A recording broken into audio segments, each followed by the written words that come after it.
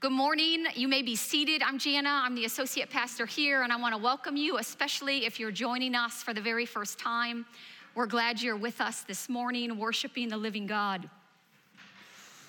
So I have a question for you. Have you ever lost track of time?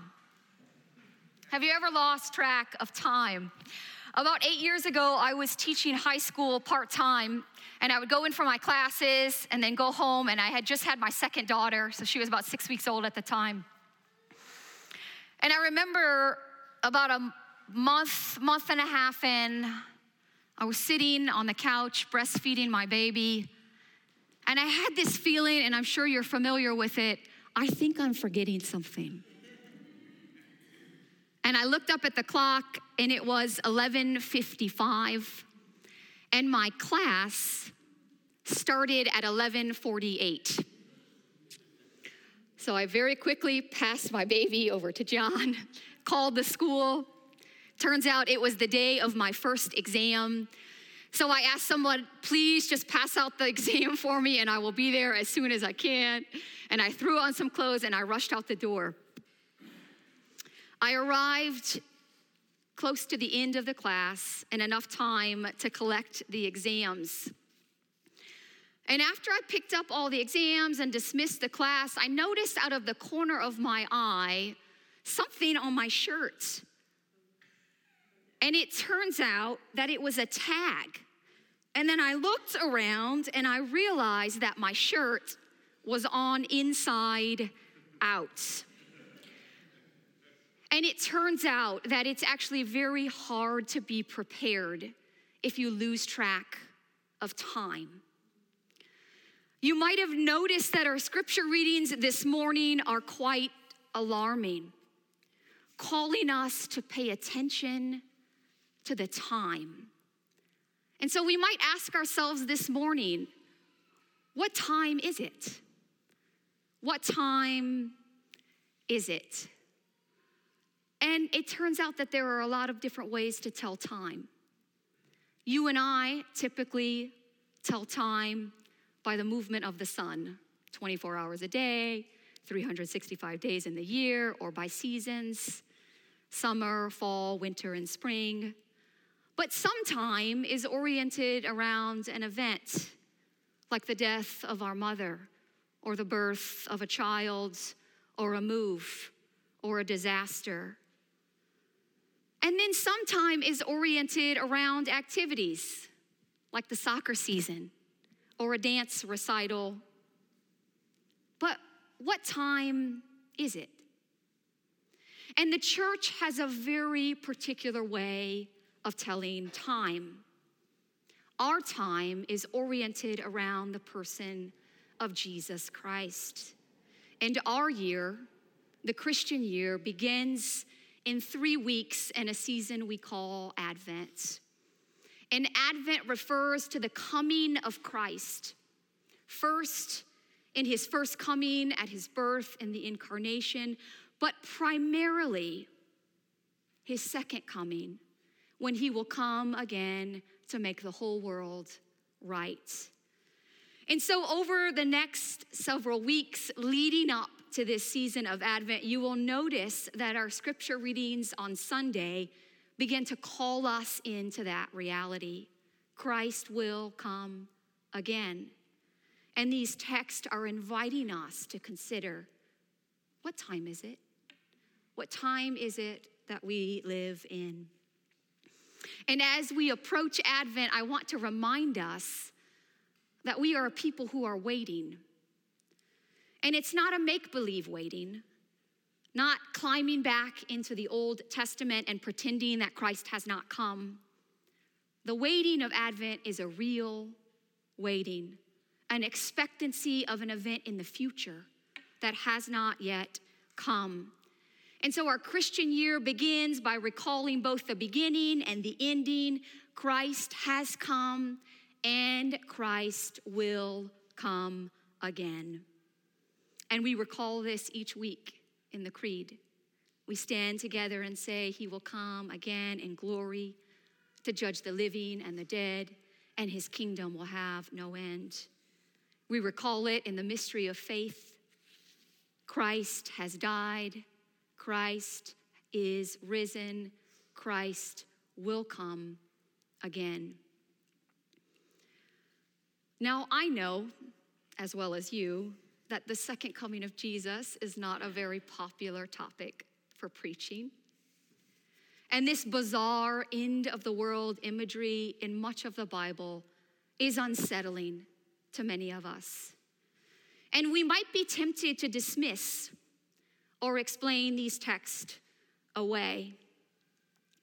But if we do, we will have omitted the primary event towards which the early Christian hope was aimed. Throughout the history of the church, since the days of the apostle, the second coming of Christ has been our fundamental hope. Not merely that Christ came, but that he will come again, and when he comes again, he will wipe every tear from every eye, and he will make every path straight. But if you think about these things at all, you might have noticed that Christ has been coming back for a long time now, so long that people have given up on him. Jesus' disciples surely thought he would return in their lifetime, and their followers thought the same, and generation after generation after generation, people have thought, surely Christ will come now, and at the turn of every millennia, and at every global crisis, the end of the world is upon us. And some of us have grown fearful or anxious with this end of the world talk, but I think many of us are skeptical or just indifferent. We don't think about it at all. We just go about living our lives. What time is it?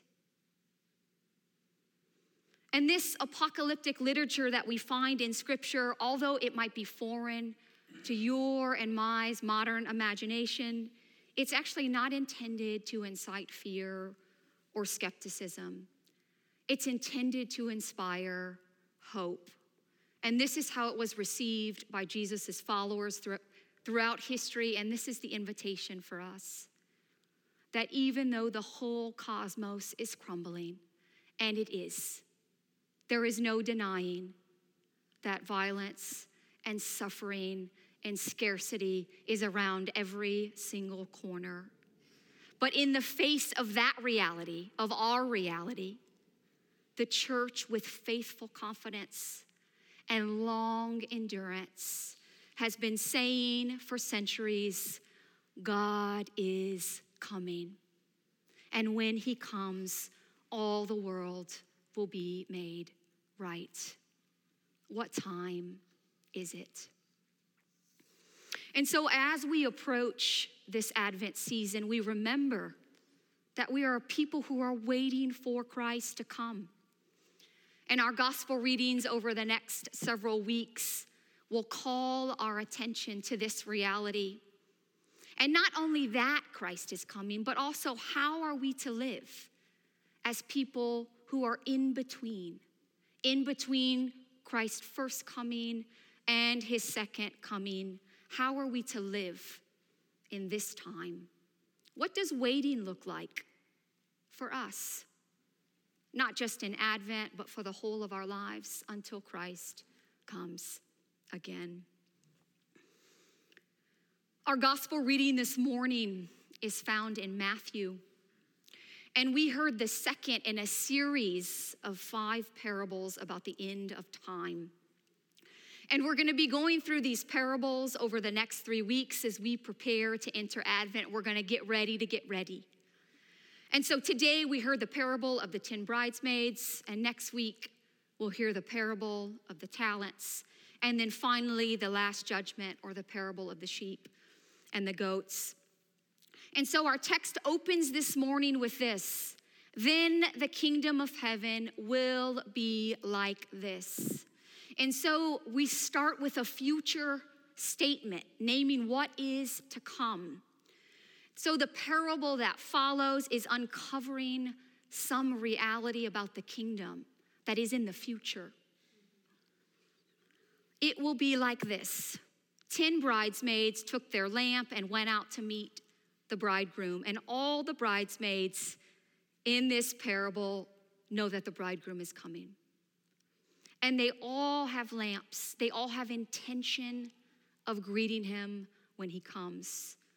And then we are given a description of these 10 bridesmaids.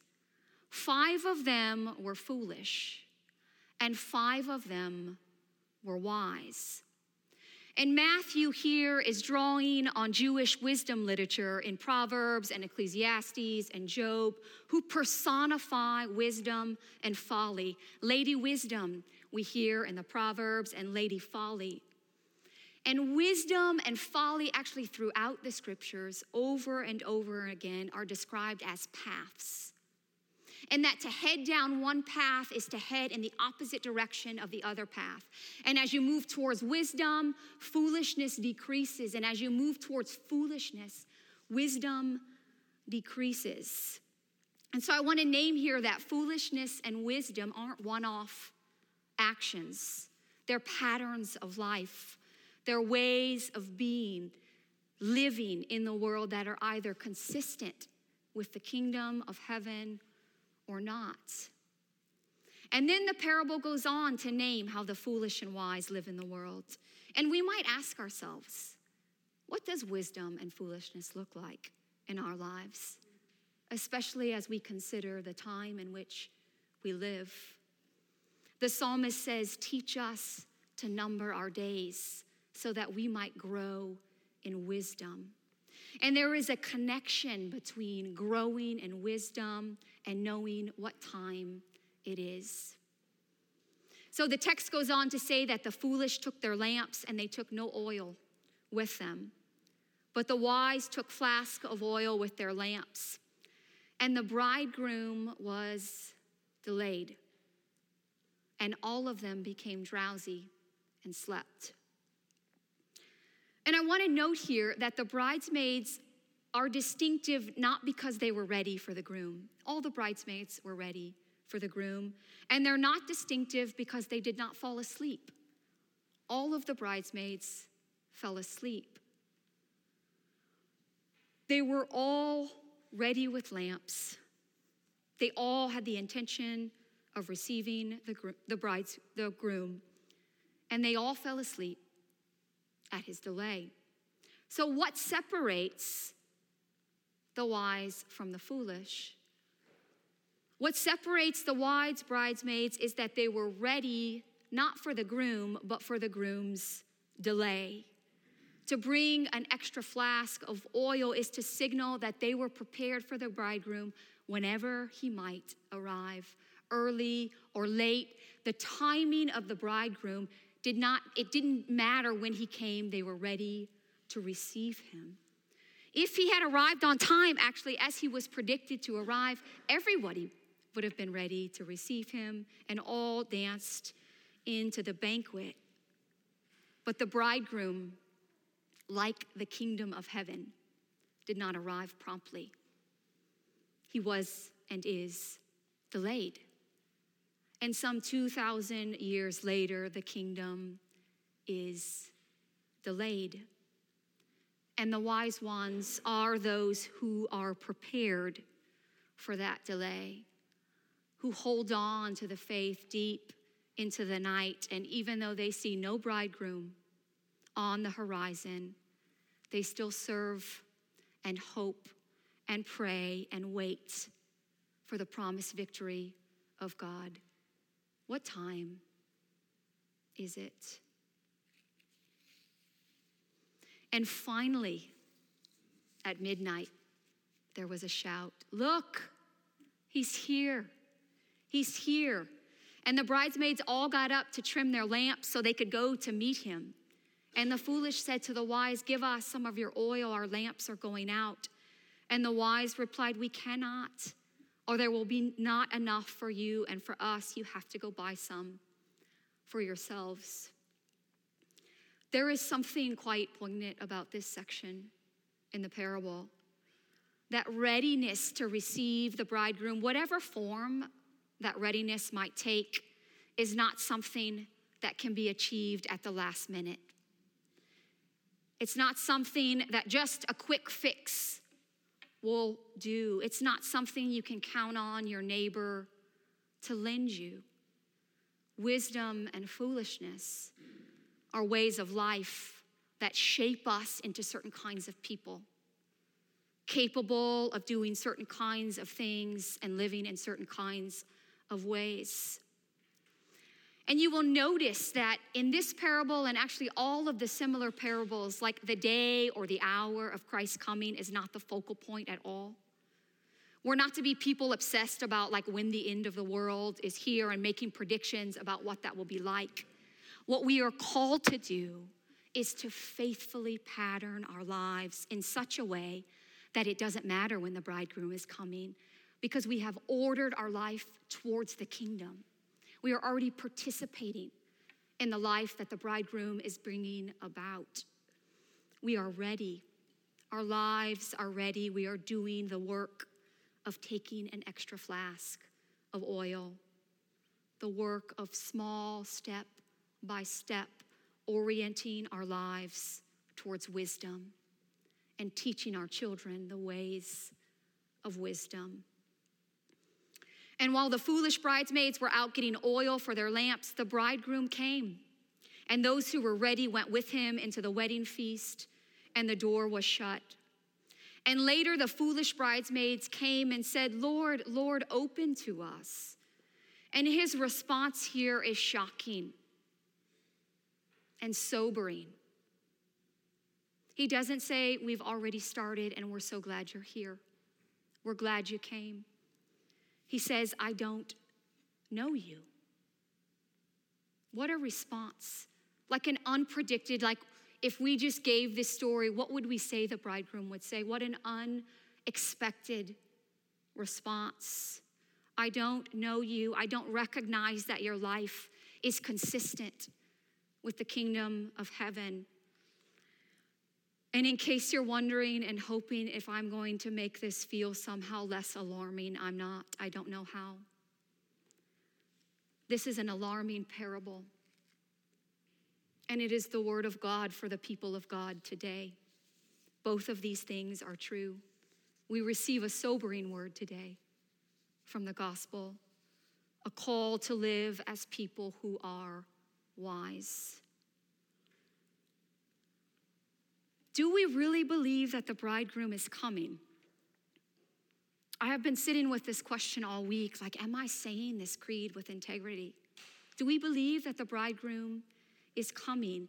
And I don't just mean coming to individual hearts, but as we heard in Thessalonians, like coming to call the entire universe into judgment, coming to bring history to a close, coming to bring his everlasting kingdom to pass. This is what the New Testament sets before us today and in the weeks to come. Not a private, individual, spiritual coming of Christ in our hearts, but a cosmic event that will be visible to everyone. This is the claim that the church has been making for 2,000 years. And this is our hope. What time is it? Amen.